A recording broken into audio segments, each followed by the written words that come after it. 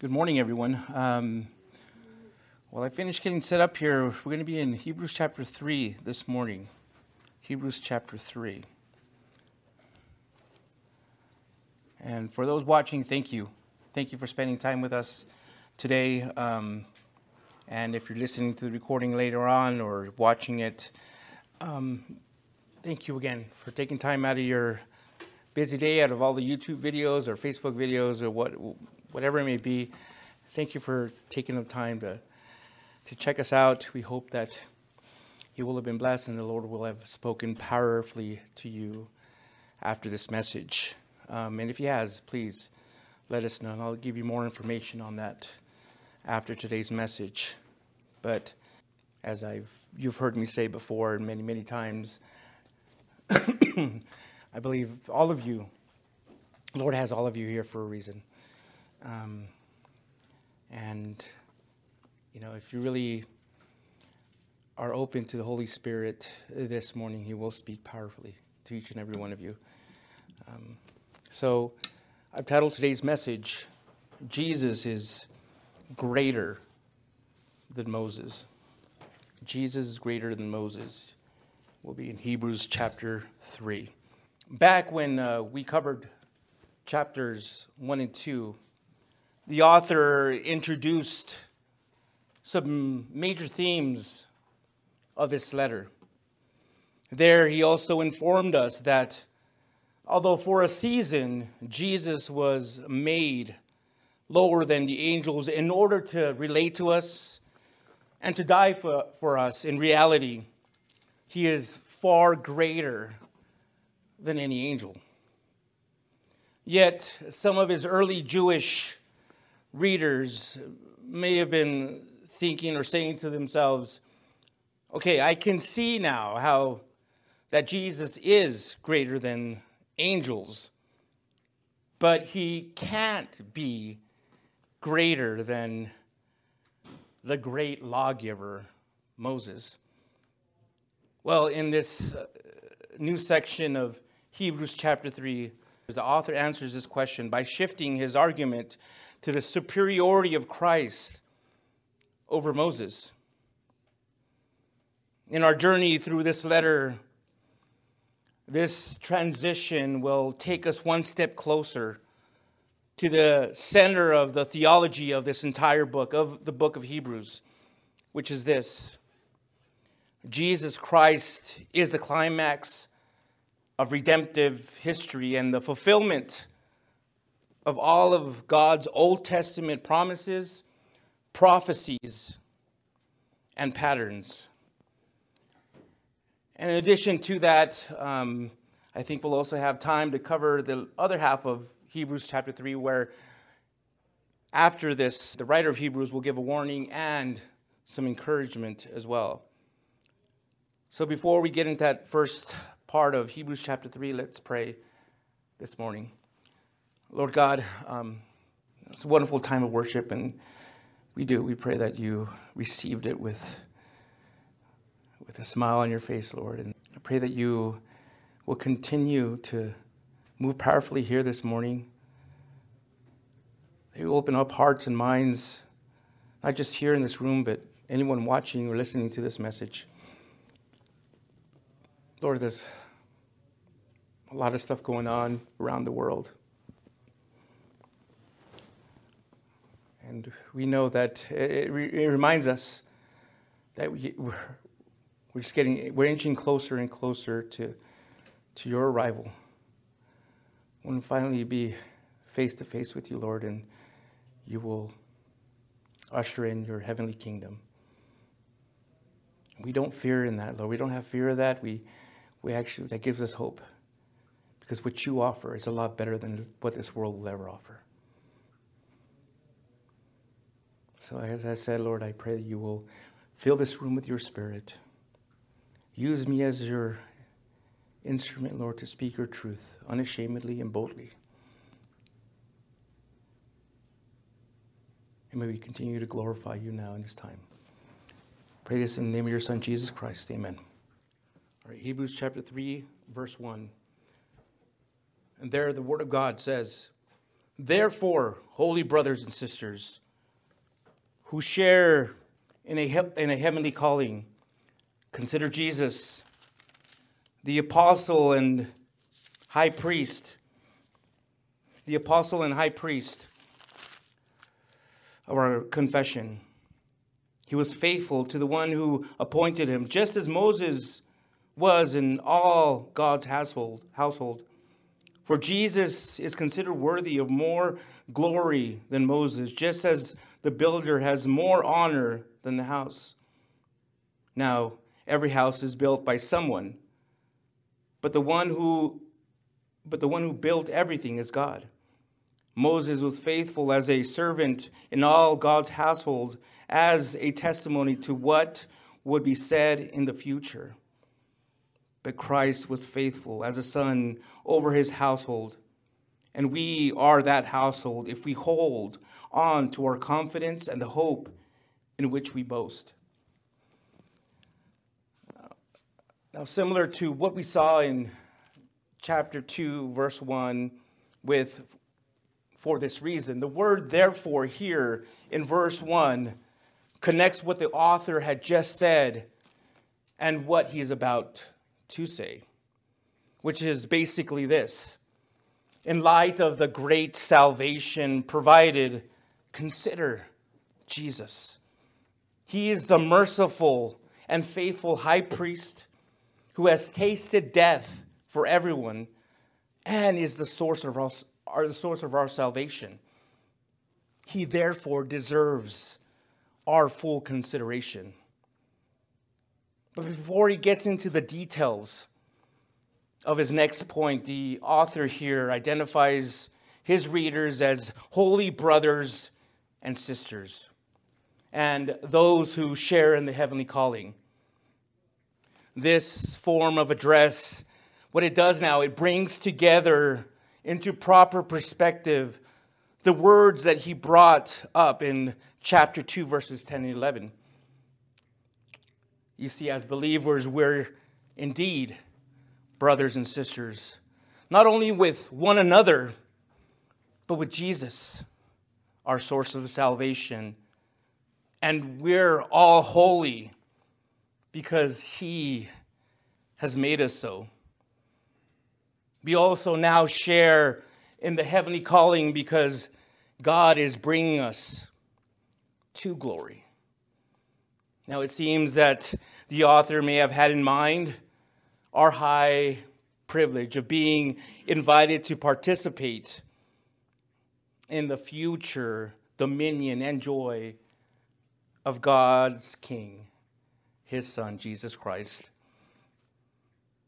Since now this is who we are, we're to focus our thinking on the one who is both the apostle and the high priest of our Christian profession.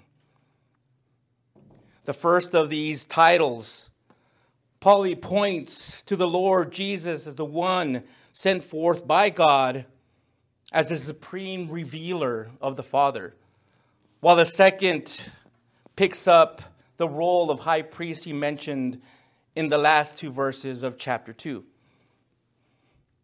Now, before detailing how Jesus is greater or better or more superior than Moses, in verse 2, we do see how he shares one aspect in which he was admittedly similar to Moses. He was faithful to God, just as Moses was also faithful in God's house. Now, the house here isn't just simply the place God dwelt in the tabernacle, but it also refers to the entire sphere in which Moses represented God's interest, which was primarily the house of Israel, God's ancient earthly people. Now, if you're unfamiliar with Jewish history, and if you don't come from that background, or it may be difficult for you to maybe truly appreciate the awesome reverence that's been accorded to Moses by his people, by the Jewish people.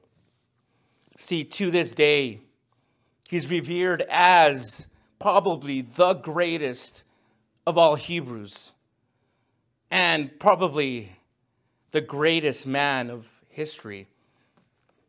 Now, this here is important to understand. If anyone really wants to get anything or anything from the message the Holy Spirit is saying in this chapter, and I'll tell you why. First, we must understand that Moses was divinely chosen for this epic task. His life was miraculously preserved and nurtured from birth when he was actually plucked out of from the reeds or whatnot by Pharaoh's daughter and given a noble upbringing with his real mother attending him as a nursemaid. And then later as a man, his election as deliverer was sealed when God, the I Am, called and ordained him at the burning bush in Exodus chapter 3. Second, Moses became the incomparable deliverer of his people through an unparalleled display of power. Exodus chapter 7 through 12 tells us that the Nile turned to blood. Successive plagues of frogs, gnats, and flies swarmed upon Egypt. Hail and boils afflicted man and beast. And on the dark night of Passover, all the firstborn of man and beast, who were not under blood, died. With his staff, Moses parted the Red Sea, and the people passed through. And with that very same staff, he hit the rock, and all Israel drank. These stories and others show that delivering power radiated from Moses' life. Third, he served as Israel's greatest prophet. God communicated to the prophets indirectly through various means, but he communicated directly to Moses as God himself explained in Numbers chapter 12, verse 6 through 8. And there it says, "If there is a prophet among you from the Lord, I make myself known to him. In a vision, I speak to him in a dream. Not so with my servant Moses. He is faithful in all my household. I speak with him directly, openly, and not in riddles. He sees the form of the Lord." In fact, this is how it was when Moses received the Ten Commandments. There in Exodus chapter 34, we see that his exposure to God was so profound, was so great, that his face retained a wonderful radiance. This shows us that he was second only to unfallen Adam in intimacy with God. Fourth, Moses was the lawgiver. See, to the Jew, the law was the greatest thing in the world. And it was Moses who was the conduit for the Ten Commandments, the Levitical laws, the sacrificial practices, and the tabernacle. Everything in the religion recalled his name, for it all came from the law of Moses. Fifth, he was Israel's great historian. Under divine inspiration, he authored the Pentateuch, the first 5 books of the Bible. That's Genesis through Deuteronomy. Sixth, it says in Numbers chapter 12, verse 3, that he was a very humble man, more so than anyone on the face of the earth. Isn't that remarkable? I find that absolutely remarkable that he was the greatest, but here's the thing, it never went to his head. Why? Because of everything that he had gone through during the second 40 years of his life. If you want to know about that, you can read Exodus chapter 2 to 4. It simply humbled him, everything that he went through there in those second 40 years of his life. All this to say that these 6 qualities, among others, can be summed up under one grand heading.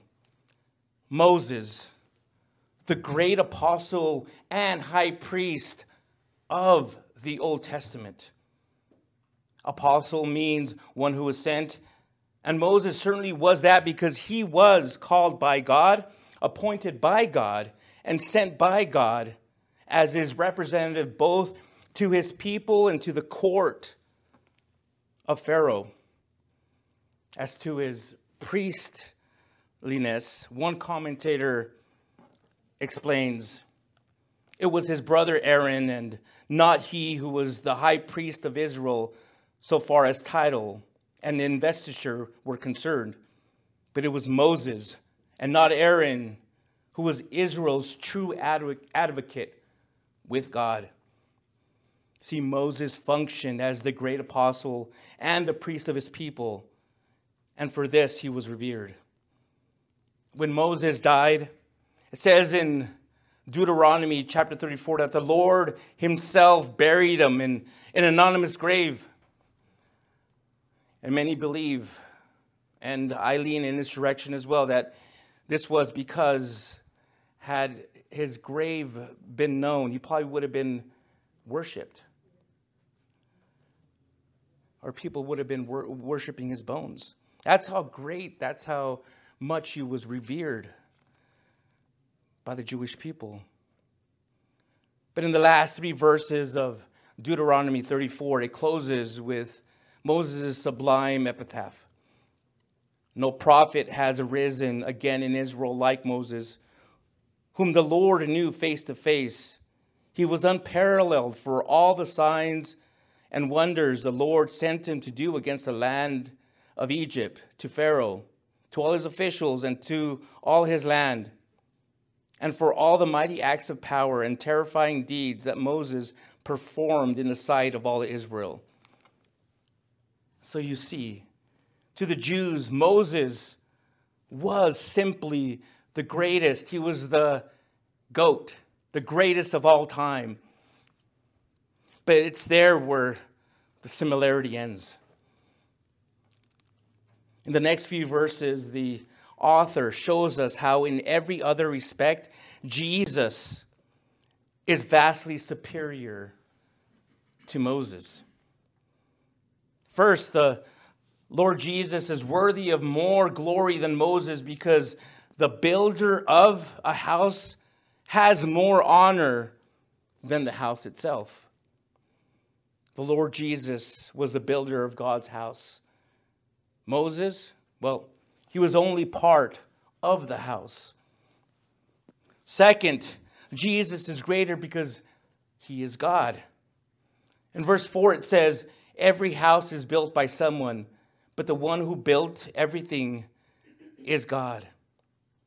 Now, if you look at John chapter 1, verse 3, Colossians chapter 1, verse 16, and Hebrews here in Hebrews chapter 2 and Hebrews chapter 1, verses 2 and 10, all those verses show us that the Lord Jesus was an active agent in creation. And so, you see, the conclusion is therefore unavoidable. Jesus Christ is God. The third point is that Christ is greater as a son.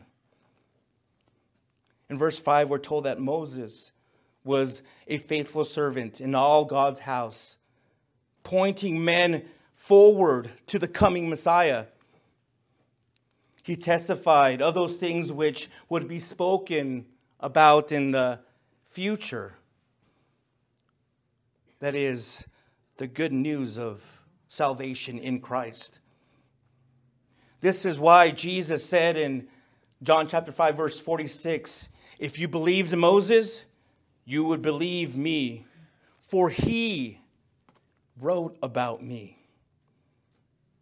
We also see in Luke chapter 4, verse 27, that in his discourse with the disciples on the road to Emmaus, beginning with Moses and all the prophets, he, that is Jesus, interpreted for them the things concerning himself in all the scriptures.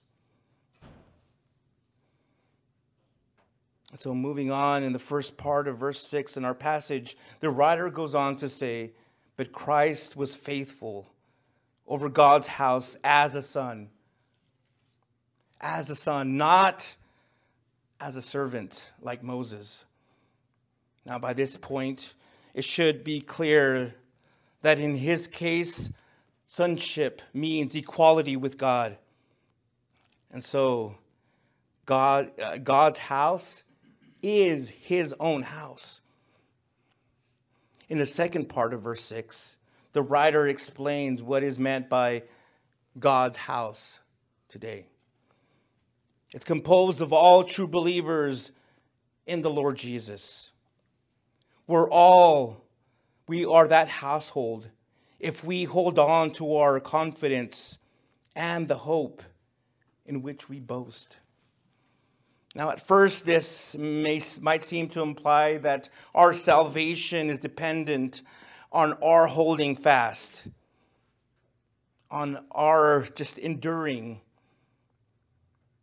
But if that were the case, our salvation would be by our endurance rather than by Christ's finished work on the cross. However, the true meaning is that we prove we're God's house if we hold fast.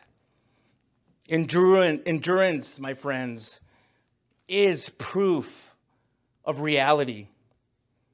This is the message of the remainder of Hebrews chapter 3. There, the author will exhort God's people to endure. And so let's go there now by picking up in verse 7. And I will read all the way to the end. Hebrews chapter 3, verse 7. Therefore, as the Holy Spirit says, today if you hear his voice, do not harden your hearts as in the rebellion, on the day of testing in the wilderness, where your fathers tested me, tried me, and saw my works for 40 years. Therefore I was provoked to anger with that generation and said, they always go astray in their hearts, and they have not known my ways. So I swore in my anger, they will not enter my rest. Watch out, brothers and sisters, so that there won't be any of you an evil, unbelieving heart that turns away from the living God. But encourage each other daily, while it is still called today, so that none of you is hardened by sin's deception. For we have become participants in Christ if we hold firmly until the end the reality that we had at the start. As it is said, today if you hear his voice, do not harden your hearts as in the rebellion. For who heard and who rebelled?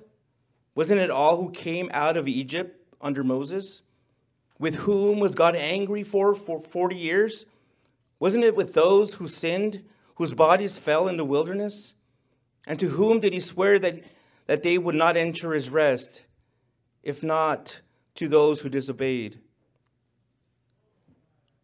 So we see that they were unable to enter because of unbelief. In verses 7 through 11, the author draws attention to the first generation Israelites and their rebellion against God in the wilderness. He reminds them that God warned those Israelites to endure in their faith, but many of them failed, and they failed miserably. Instead of trusting in the one who rescued them out of slavery, they provoked God and were shut out of the promised land. Now, those of you who are familiar with the story know that it was a dreary record of complaint, lust, idolatry, unbelief, and rebellion. At Rephidim, for instance, they complained because of the lack of water and doubted God's presence in their midst.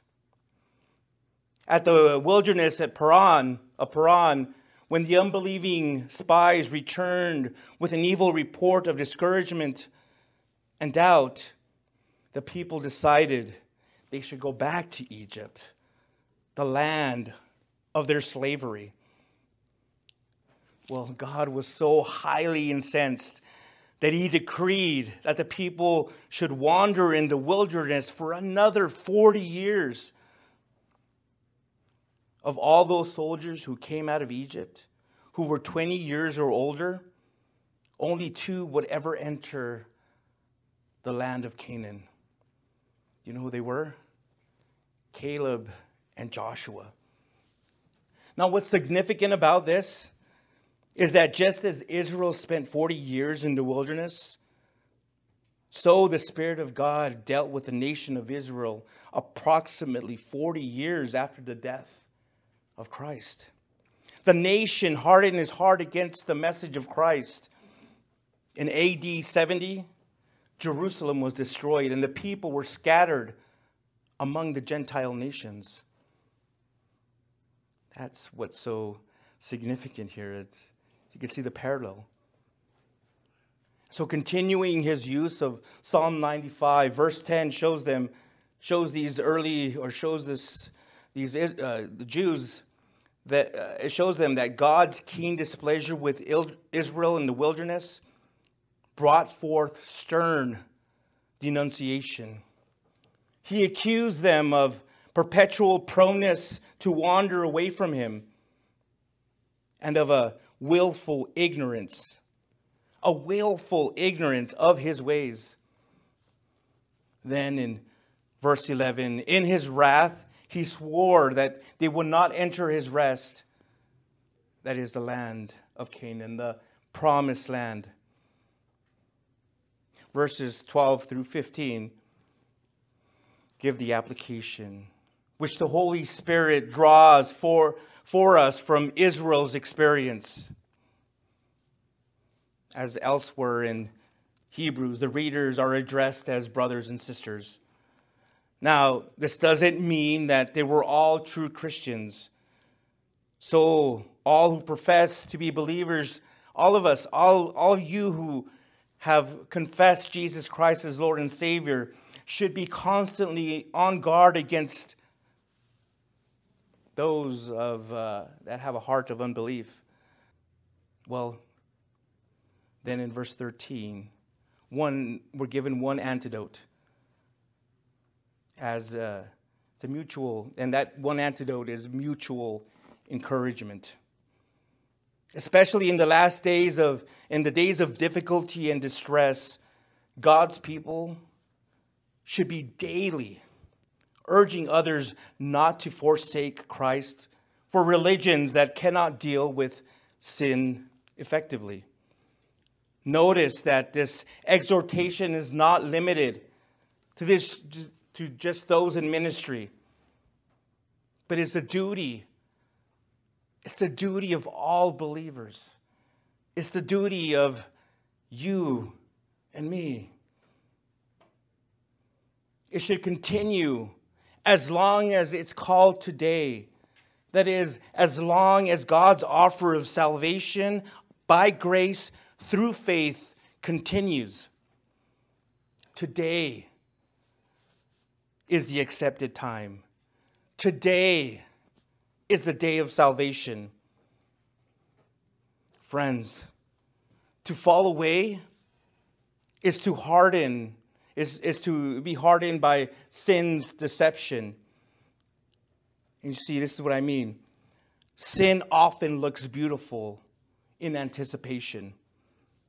Here it offers escape from the reproach of Christ, lower standards of holiness, rituals that appeal to the aesthetic senses, and the promise of earthly gain. But it is hideous in retrospect. It leaves man with no forgiveness of sins, no hope beyond the grave, and no possibility of repentance. Now in verse 14, we're again reminded that we have become participants of Christ if we hold firmly until the end the reality we had at the start. Verses like this are often misused to teach that a person can be saved and then be lost again. However, such interpretation is impossible because the overwhelming testimony of the Bible that salvation is freely bestowed by God's grace, purchased by God's blood, received by man's faith, and evidenced by his good works. See, true faith always has the quality of preeminence. We don't hold fast in order to retain our salvation, but as proof that we have been genuinely saved. Faith is the root of salvation. Endurance is the fruit. Let me repeat that. Faith is the root of salvation. Endurance is the fruit. Who are Christ's companions?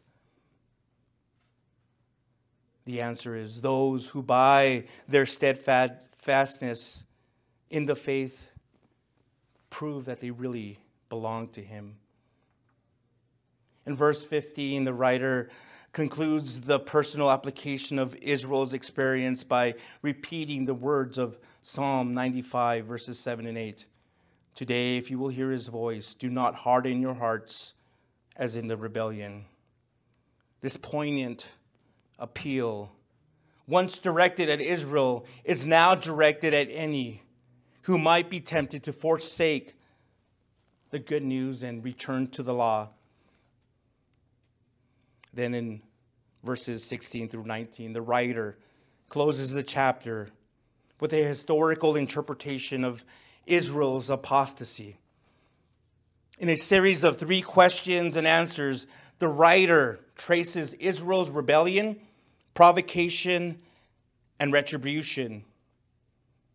Then he states the conclusion. First, he mentioned rebellion. The rebels are identified as all who came out of Egypt under Moses. Let me ask you, how were the children of Israel delivered from Egypt? To put simply, by blood and water. The blood they applied to the doorsteps before Passover, and the water of the Red Sea, which drowned the chariots pursuing them. So too, we are delivered from Egypt, from damnation and destruction, by the blood and water that flowed from Jesus' side on the cross of Calvary. Yet, like the children of Israel, although they are delivered from Egypt, too many Christians spend their whole lives wandering between Egypt and the land of abundance. Year after year, they trudge through life thinking, well, this is as good as it gets. That's not what God intended for us, church. He intended to take us out of Egypt, through the wilderness quickly, and into the promised land of the Spirit-filled life, abundant life. You see, the promised land in Bible typology is not a picture of heaven. It's a picture of life in the Spirit. How do I know this? Because there are neither giants nor battles in heaven. The Spirit-filled life is filled with many a giant to wrestle and many a battle to wage. Only Joshua and Caleb realized that giants, battles, wars, notwithstanding, God would indeed give them the promised land. And thus they didn't provoke God. Next, in verse 17, he brings up provocation. It was these same rebels who provoked God for 40 years. There were about 600,000 of them. And by the time the 40 years were ended, the desert was dotted with 600,000 graves. That's a lot of bodies. In verse 18, he brings up retribution. These were the same ones who were excluded from the land of Canaan because of their disobedience. The simple recital of these questions and answers should have a profound influence on any who might be tempted to leave the despised minority of true Christians for the vast majority of people who have an outward form of religion but deny the power of Christ, deny the power of godliness. Is the mass majority always right? In this chapter of Israel's history, only 2 were right, and over 500,000 were wrong. Do you understand? Does that get to you? Do you get it? Bible commentator A.T. Pierson emphasized the seriousness of Israel's sin as follows. Their unbelief was a fourfold provocation. It was an assault on God's truth and made him a liar. It was an assault upon his power, for it counted him as weak and unable to bring them in. It was an attack upon his immutability, for although they did not say so, their course implied that he was a changeable God and could not do the wonders he had once wrought.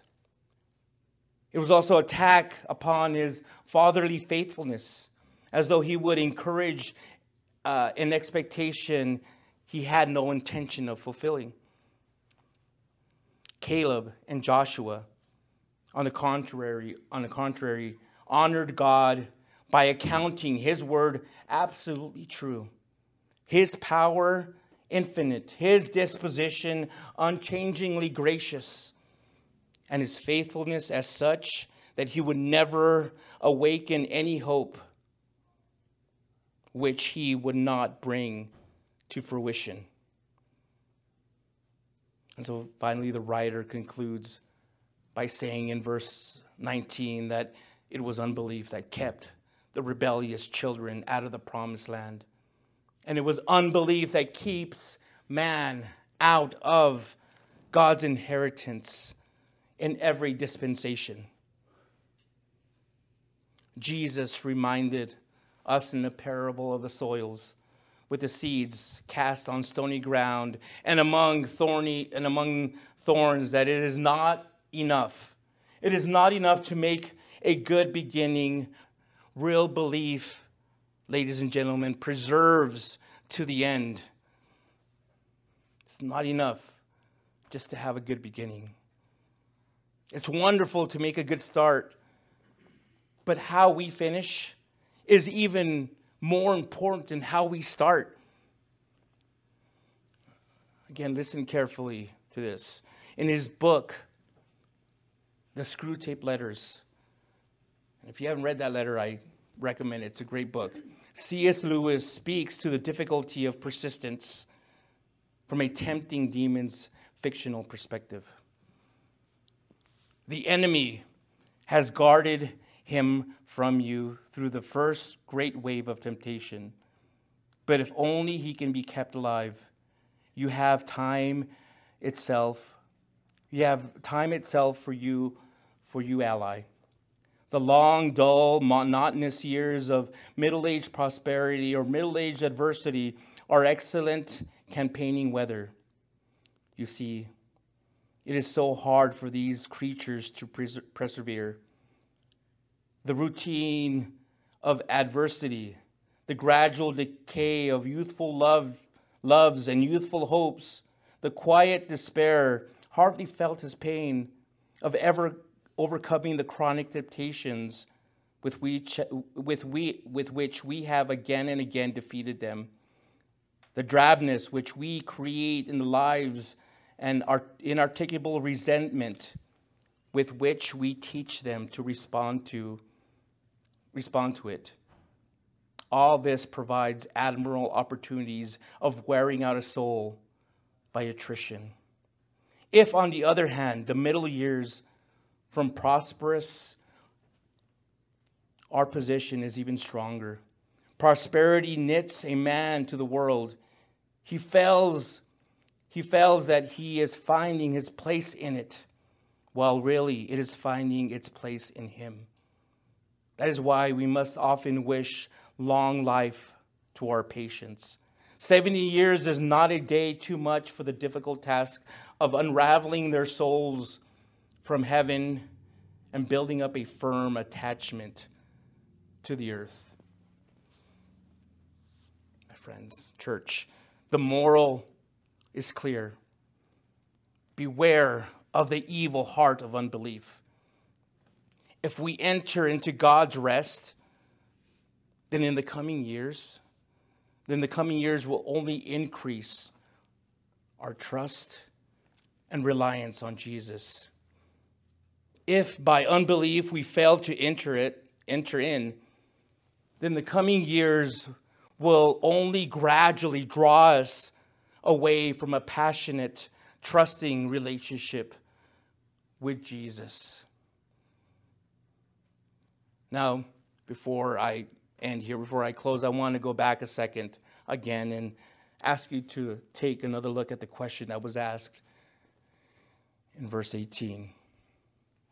To whom did God say, "You shall not enter my rest"? When I first read this, I would have thought that it would have been those who worshipped idols or those who didn't have their morning devotions. I would have thought that it would have been the immoral men or those who didn't offer sacrifices. Yet, in reality, the only thing that kept the children of Israel from the promised land was their lack of faith. This here is critically important theology. Why? Because the singular sin that kept them from blessing was simply thinking God's promise was just too good to be true. Singular sin, because the singular sin that kept them from blessing was simply thinking God's promise was just too good to be true. Precious friends, you can live the abundant, spirit-filled, successful, exciting, thrilling Christian life if, instead of thinking that God can't bless you because you haven't been to Bible study, because you've been yelling at your husband, or because you've had because you haven't had the morning devotions regularly, you say, I'm a spiritual grasshopper, Lord. But if you want to bring me into this great land of blessing, I'll gladly go in. But let me point out again that the sin of Hebrews chapter 3 is singular. It's not fornication. As destructive as that sin may be, it's not idolatry, as sad as that sin is. Rather, it's believing. It's not believing how good God is. A pastor shared this story that I now want to share with you. And this is again the pastor speaking. When he came home from Bible school, my son Peter John shared with me how passionate he and his friends were about seeing their generation brought to the kingdom. So I got up early in the morning and pray and spend time in the Word. I do so well for about three or 4 days, he said. But then I get tired. I sleep in. I miss my devotional time. And I don't go to prayer meeting. With tears running down his cheeks, this football-playing son of mine said, "Dad, I want to do so well, but I'm not." "Peter," I said, "when you learn the lesson that took me years and years to understand, you'll be on your way." And that lesson is simply this: blessing, anointing, ministry, faithfulness, and victory are not about you. It's not about the work you do for the Lord. It's about the work he did for you. It's not about your prayer to the Lord. It's not about his intercession for you. It's not about your faith in the Lord. It's about his being faithful when you falter. It's all about him being a hero, the prayer warrior, the victor, the friend, the faithful one. The key, not only to ministry, but to every area of spirituality, is found in John chapter 10. Of John the Baptist, Jesus said, "This is the greatest man who ever lived." Yet Scripture also records John did no mighty miracles. So what made John the greatest man who ever lived? One thing: he didn't preach on the power of prayer. He didn't propagate victory through discipline. He simply said, "Behold the Lamb. Check him out. Follow him." Happy is the day when a woman grasps the fact that spiritual life has nothing to do with her and everything to do with God.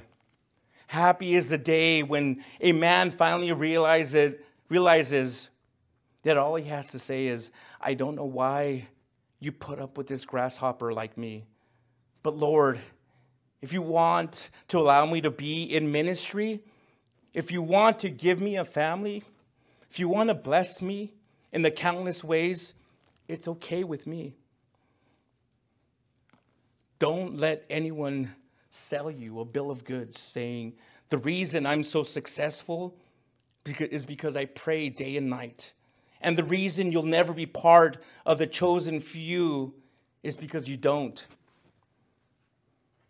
Any man or woman can leave here this morning to be used mightily and blessed exceedingly beyond anything that they could ever ask for or even think, if they would just say, "I believe you, Lord." Friends, the deceitfulness of sin will try to make you think, "I've got to do more. I've got to be bigger, stronger, better in my spiritual walk so that I can battle the giants ahead of me." But God says that's the very sin that will keep you out. Dear saint, it's all about God's work for you, not your work for him. Fix your eyes on Jesus. Be blown away by him. Behold Jesus.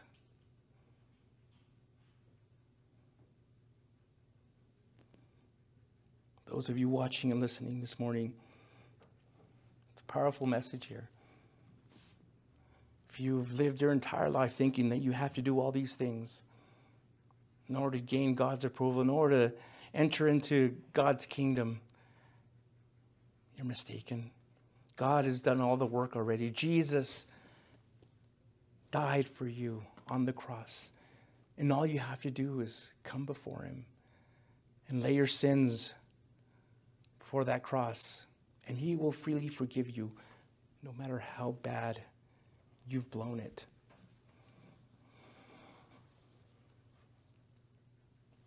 As I mentioned, you can leave this morning. You can leave here this morning, or you can after you turn off this message, you can truly believe that you are saved, that he is the source of your salvation. All you have to do is say, I believe you, Lord. I confess you, Lord. And the Holy Spirit will come into you, give you a new life.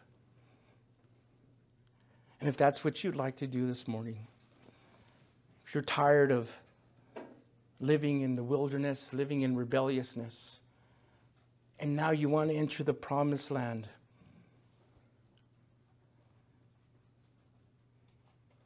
I want to lead you in a prayer to do that. So wherever you're at, I want you to close your eyes and bow your head. And with all your heart, pray this. Lord Jesus, I admit that I'm a sinner. And now I ask you to forgive me. I believe that you died for my sins and 3 days later rose from the grave. I now repent of my sins and turn away from them and confess you as my personal Lord and Savior. Thank you for dying for me. Thank you for saving me. And so now I ask you that you fill me with the Holy Spirit so that he may help guide me, teach me, and show me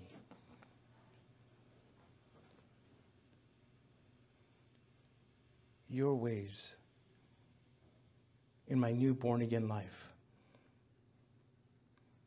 In your name I pray this. Amen. If you sincerely prayed that prayer, welcome to the family of God. You're now born again, and angels are celebrating now up in heaven for you. We want to hear about it. We want to know that you prayed that, and we want to maybe lead you in your next steps in your Christian walk and help you find a church. Maybe if you're in the area, we'd like to invite you here where you'll be welcomed with open arms. And here you'll continue to grow in the Lord. So if you're in the area, we're in the corner of Hondo Pass and Gateway South here in Northeast El Paso, Texas. Again, you'll find all that information on our website. For those watching and listening, thank you for joining us this morning. We hope that you were blessed. If you have any questions, again, reach out to us. We'll try to answer them as soon as possible. Wherever you may be, continue to be the salt and light in your communities, in your homes, in your schools. Continue on with the hope, the hope that you have in Christ. Thank you. Have a great week. We love you. Goodbye. Thank you so much for visiting us here at Fresh Vision Calvary Chapel. We hope we were blessed by Pastor Angel's message. For more information about Fresh Vision Calvary Chapel, such as our service time or how to get connected, please visit our website at fvccelp.com. If the Lord is leading you to give to the ministry of Fresh Vision Calvary Chapel, there's a PayPal link in the video description below. Once again, thank you so much for visiting us here at Fresh Vision Calvary Chapel. We hope to see you again soon.